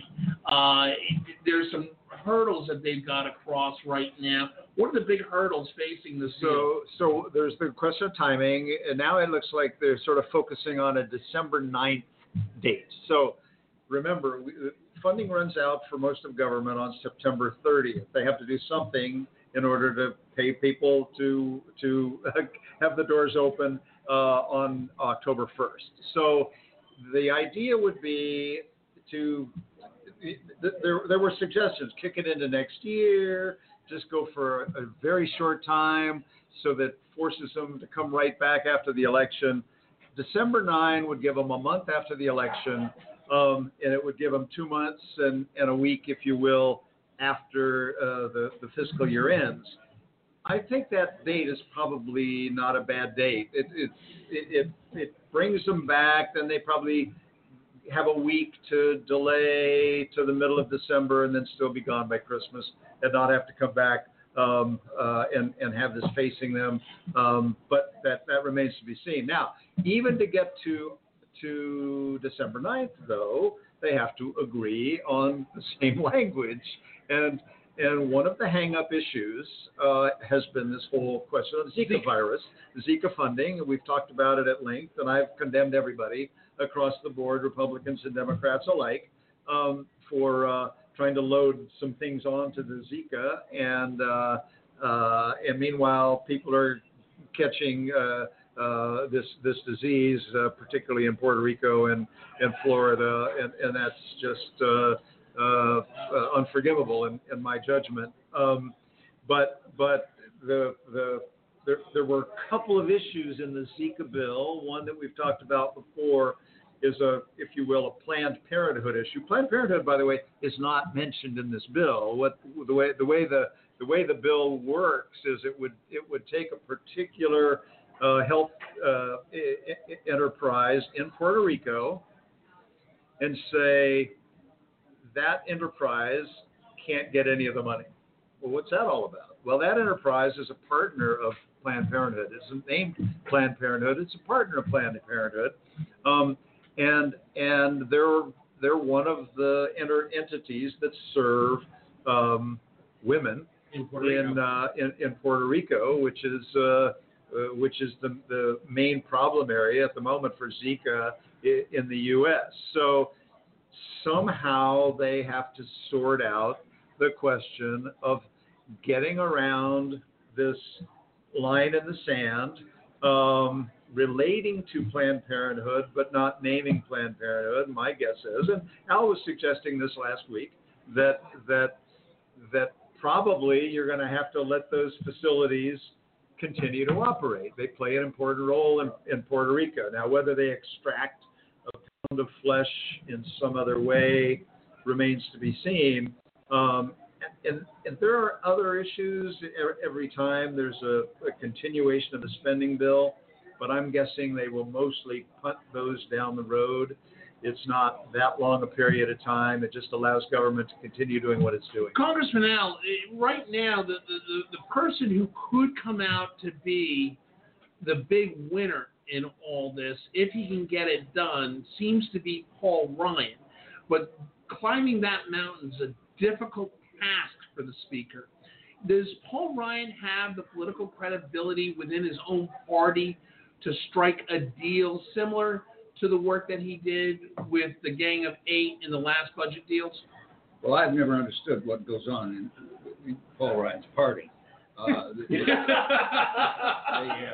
have dumped one very good speaker, and I think they're perfectly capable of trying to mess with this one, who also I think is a good speaker.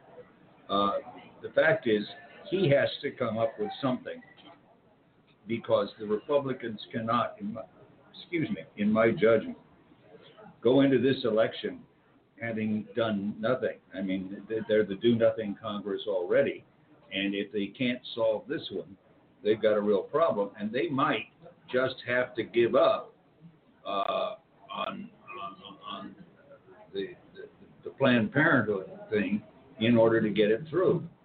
I think that would be an act of courage, because that will, the Republican Party hard noses will go after the speaker tooth and toenail. Alan Moore? I just wanted to make a comment about Al, that he had talked before about how we're sort of members of this well-educated elite, if you will. We're a little freaky about it, but I just wanted to point out that Al may be part of the well-educated elite, but he's not well-educated enough or elite enough to understand the Republican Party. And proud of it. There you go. Very, very, very prolific statement, Congressman Al. Dan Lipner, the question now goes is, can the people that we saw kind of stand out in the Democratic Party, namely Patty Murray from Washington State as part of the Gang of Eight, can she work with the Republicans in her own chamber and come up with a deal that everybody can at least hold their nose and swallow? I mean, I want to say yes, and while I am not terribly familiar with Patty Murray and if it can be done, and she can do it. No, but I actually take her at her word when she said she's been willing to deal, but looking for a partner to deal with has been challenging, to say the least. So, I mean, what Congressman Al said is correct. The same thing that did in Boehner and it's not a majority of the Republican caucus, it's a surprisingly loud plurality of the Republican House caucus with a few supporters in the Senate that insists on forcing what I'm comfortable saying as a Democrat is a crazy agenda. You have people in the House that consider it more important to impeach the IRS commissioner than to work on Zika funding. And this is a challenging issue.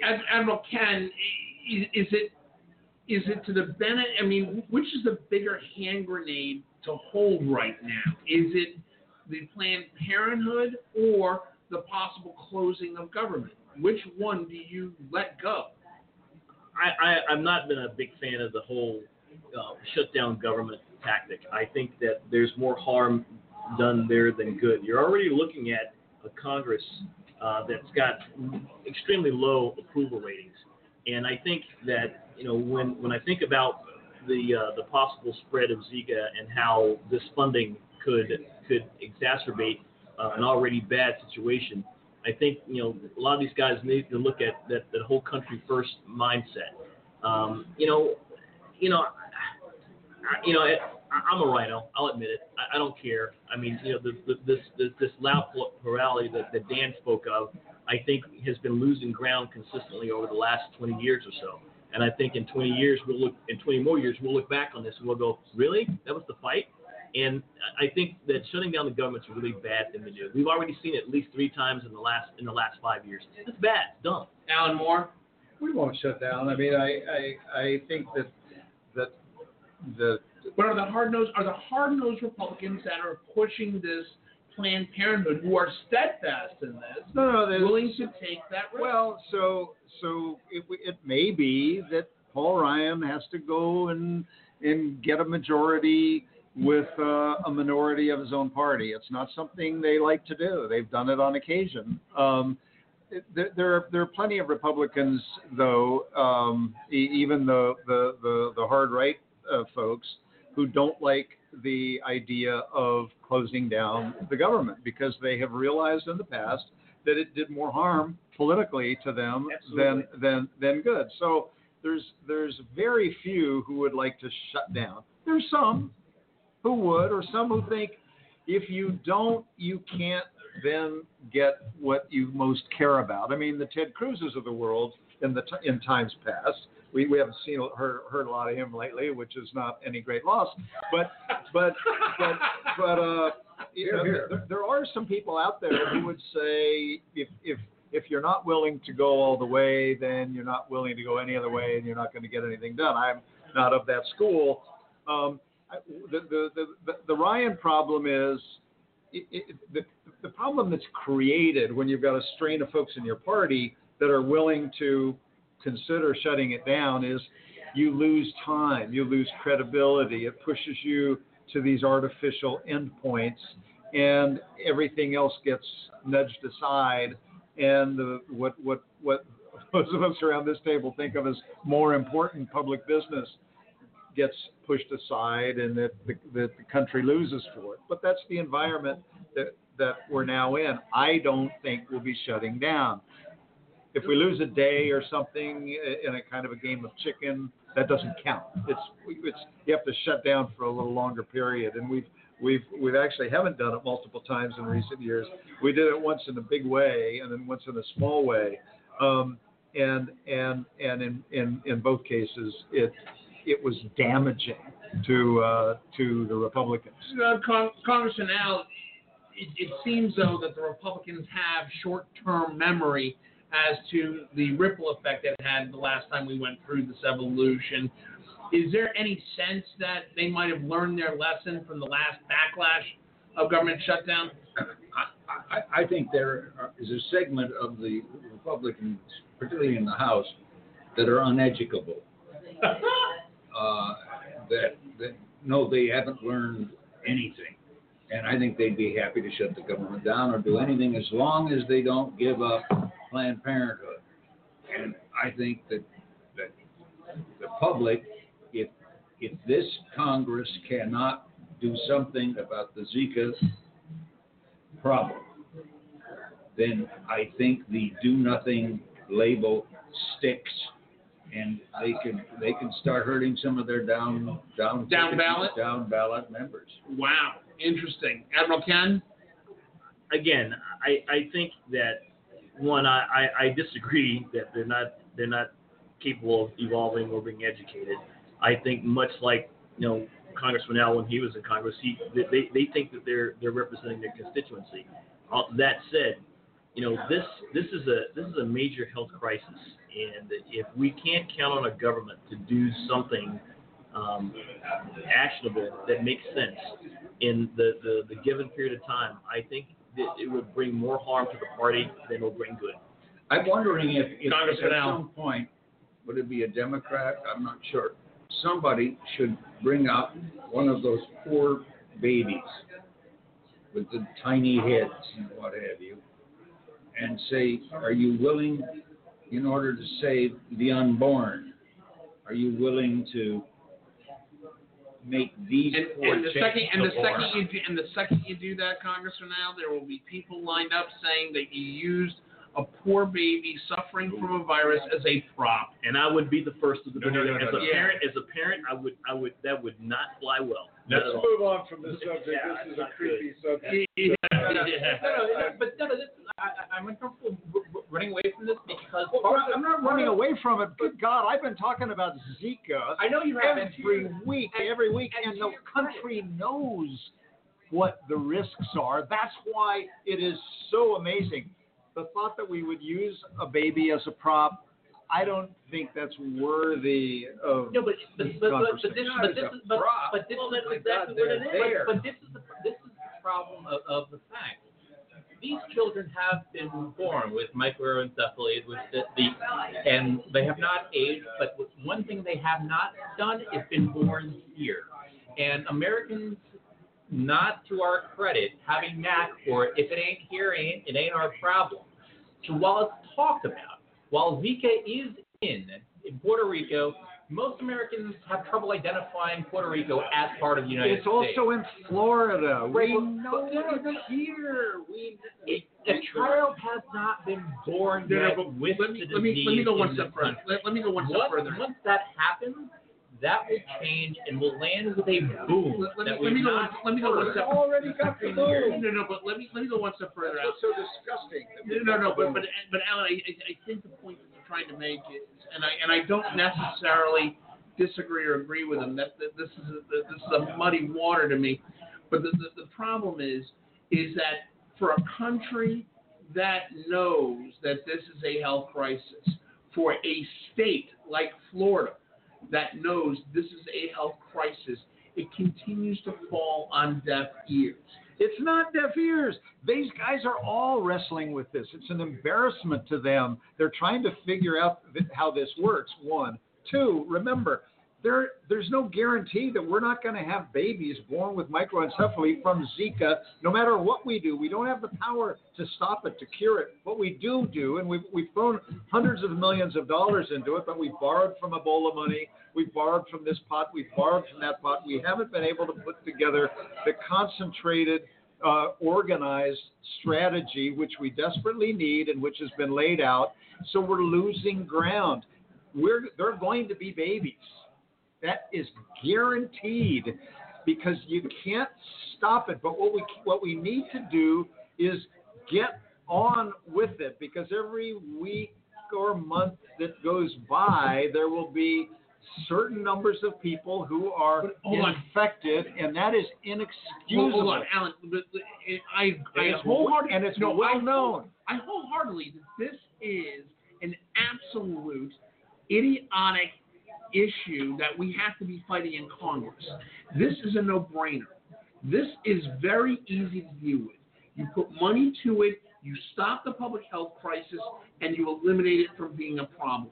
However, when you see people on my party side that are fighting it because of some small amount of money might go to Planned Parenthood or a subsidiary or an affiliate of Planned Parenthood, that is where the idiocy, that is where the deaf ears fall, and that is the biggest problem.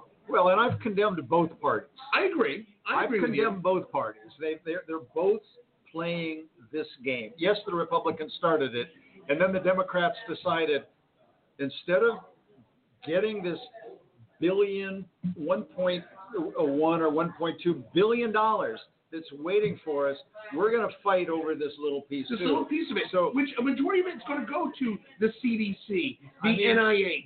Damn This makes them no all. sense. I completely agree. now time for my favorite part of the show. Tell me a story, where we talk about all news, innuendo, rumor, and gossip in and around the Beltway. Dan Littner, tell me a story.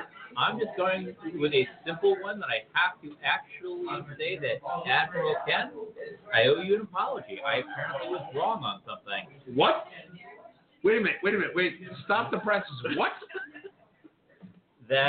And I'm happy I apparently am mistaken. Colin Kaepernick has not just survived the sitting down for the national anthem. It has grown and drawn attention, but more importantly, attention in a thoughtful way for the most part.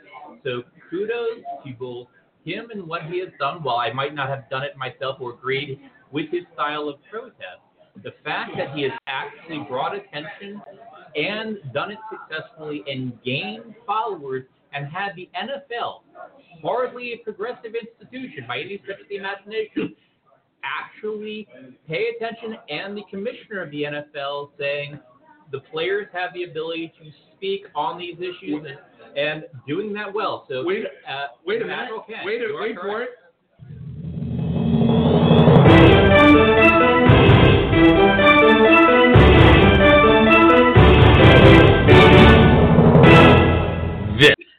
Dan Littner was wrong. Oh my God!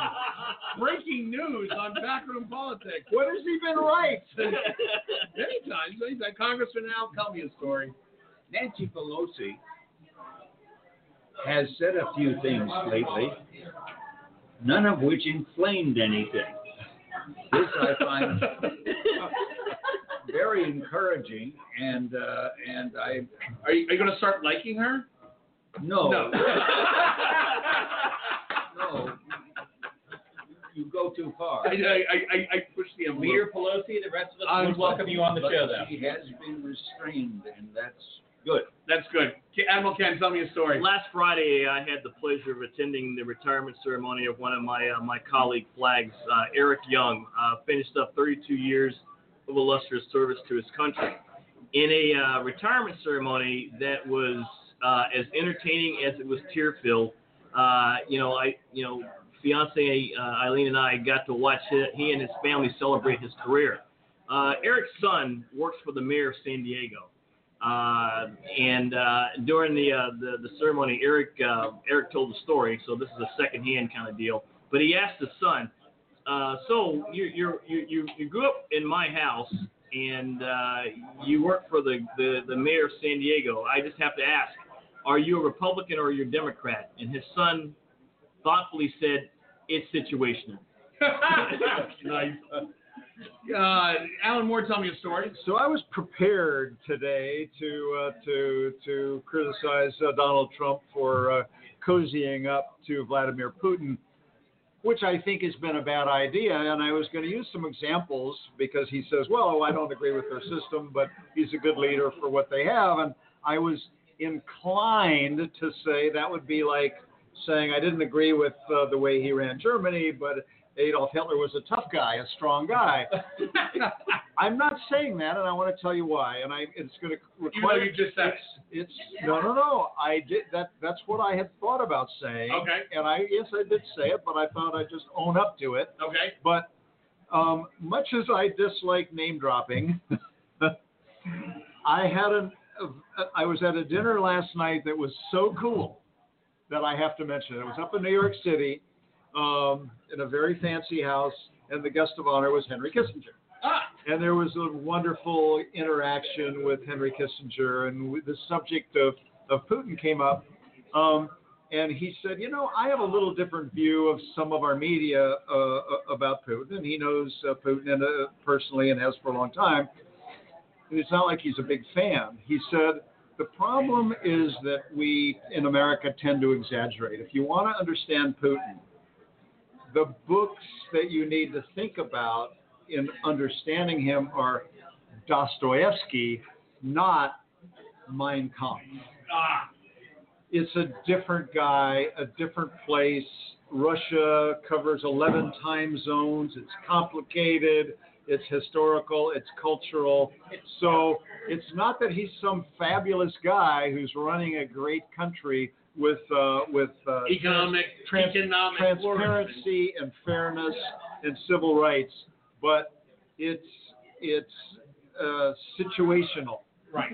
And one needs to be careful how you judge how you judge him before you completely 100% condemn him. Fair enough. So my story this week: the Democrats today have approached the Attorney General Loretta Lynch here in Washington to open an investigation on the Trump Foundation's money donation to Florida Attorney General Pam Bondi, a Republican and a staunch advocate and surrogate for Donald Trump.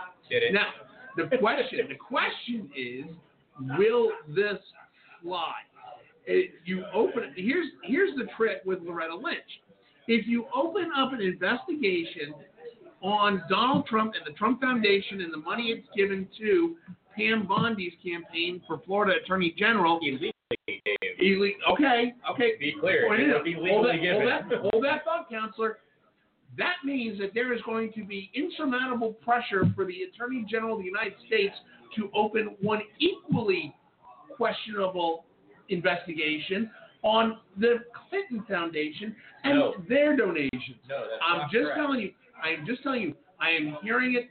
Democrats are not happy about that. There are a couple of Democrats that are going, don't poke this sleeping bear, for God's sakes. Politically, yes, but you're still comparing apples Again, and apples.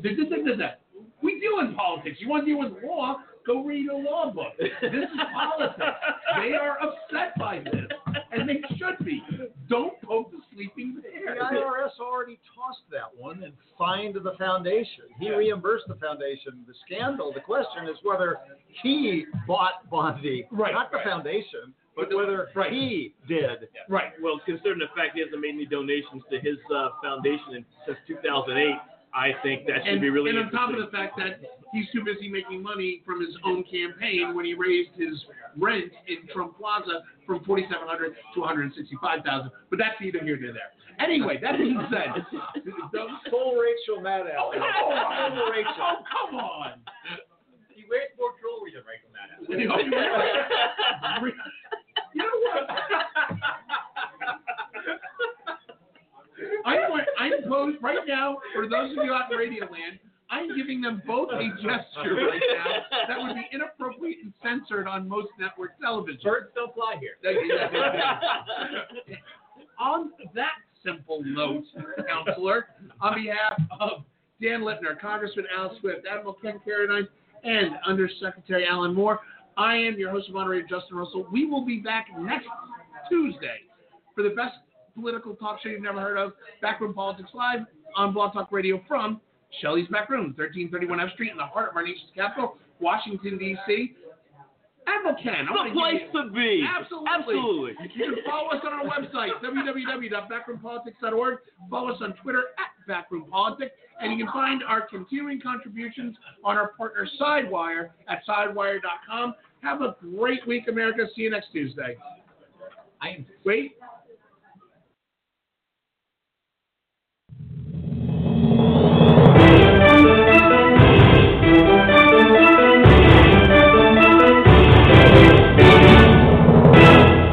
This is Backroom Politics.